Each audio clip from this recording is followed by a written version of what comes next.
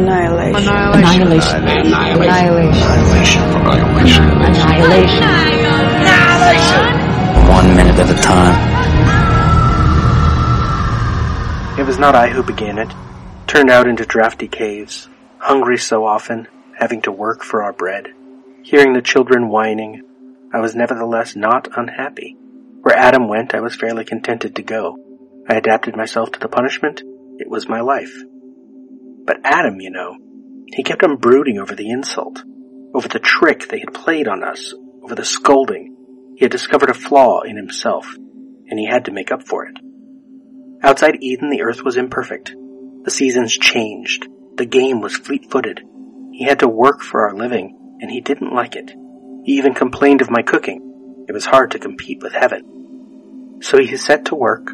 The earth must be made a new Eden, with central heating, domesticated animals, mechanical harvesters, combustion engines, escalators, refrigerators, and modern means of communication, and multiplied opportunities for safe investment and higher education for Abel and Cain and the rest of the family.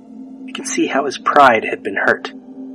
In the process, he had to unravel everything because he believed that mechanism was the whole secret. He was always mechanical-minded. He got to the very inside of the whole machine, exclaiming as he went, "So that is how it works. And now that I know how it works, why, I must have invented it. As for God and the other, they cannot be demonstrated. And what cannot be demonstrated doesn't exist." You see, he had always been jealous. Yes, he got to the center where nothing at all can be demonstrated. And clearly he doesn't exist, but he refuses to accept the conclusion. You see, he was always an egotist. It was warmer than this in the cave. There was none of this fallout. I would suggest, for the sake of the children, that at the time you took it over. But you are my daughters. You inherit my own faults of character. You are submissive, following Adam even beyond existence. Faults of character have their own logic, and it always works out. I observed this with Abel and Cain. Perhaps the whole elaborate fable, right from the beginning, is meant to demonstrate this. Perhaps it's the whole secret. Perhaps nothing exists but our faults. At least they can be demonstrated. But it's useless to make such a suggestion to Adam. He has turned himself into God, who is faultless and doesn't exist. Judith Wright, Eve to her daughters.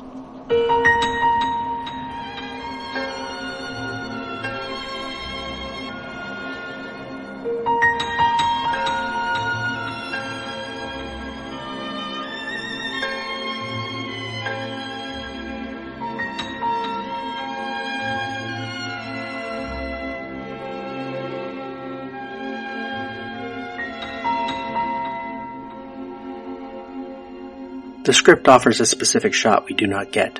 Exterior, the sun, sundown, the light of the setting sun refracting into a rainbow. While in the film we do have that refracted rainbow off to the left in the mist. 5 women, down to 4. They emerge single file from a fog near the left edge of frame. Ventress in the lead, walking toward and to the left of camera.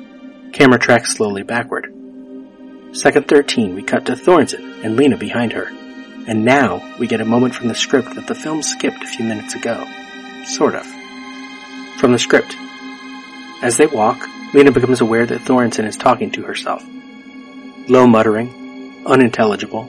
It sounds like some kind of internal private argument, unwittingly externalized. Lena watches. Lena, "Hey Thorensen." Thorensen's gaze flicks round. There's a flash of something in her eyes. Something like anger. Something like a lack of recognition, as if whatever she's seeing at that moment, it isn't Lena. Then it's gone.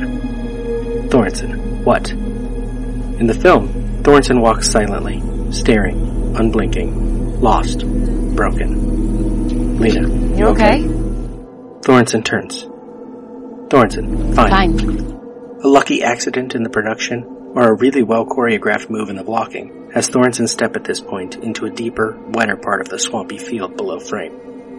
In the script, she simply says, "Leave me alone." In the film, just, "Leave me the fuck alone." Thorensen moves faster than the camera now, growing larger in the frame, and then leaving to the right.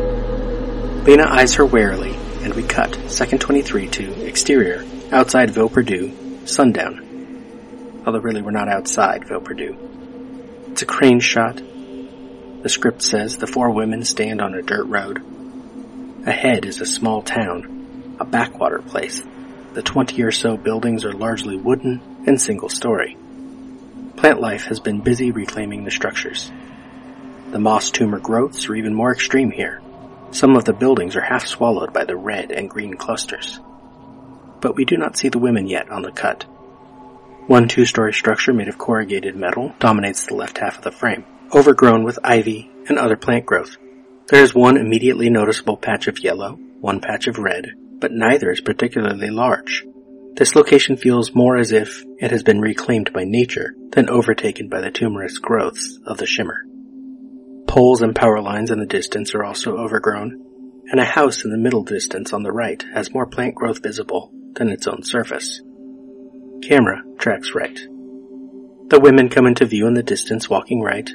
They turn toward camera, and we cut second 34 to a side angle. Camera tracking right still.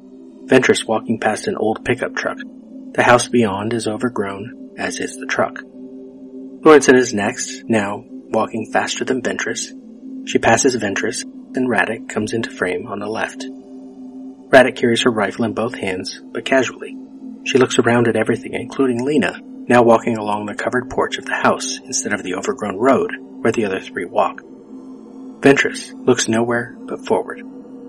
Thorensen leaves frame at right. A mailbox on a post comes into frame on the right, briefly eclipsing the bright sun beyond. Second 40 cut to a new angle. Camera still tracks right. An upturned patio chair and an old table at right of frame, tall grass dominating the left. Thorensen comes into view first beyond the grass. She turns her head briefly toward the table, then does a double take, slows to a stop, and changes direction.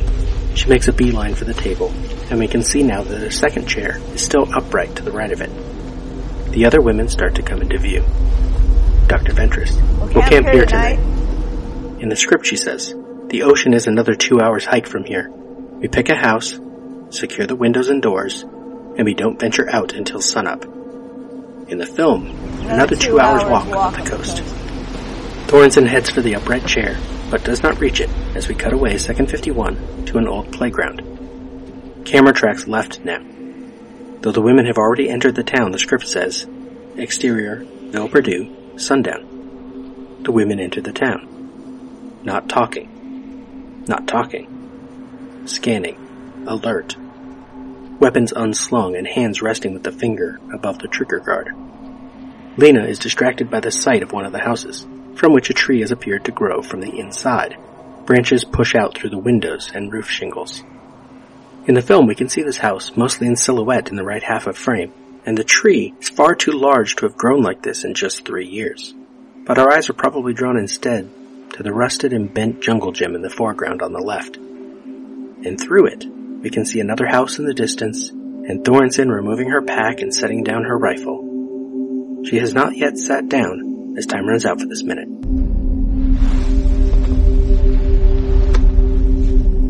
We spoke. What was it we said? Wordlessly watching, he waits by the window and wonders at the empty place inside.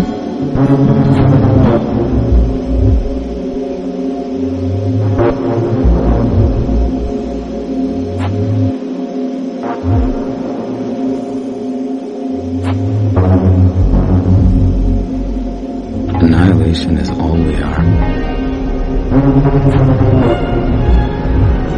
Annihilation.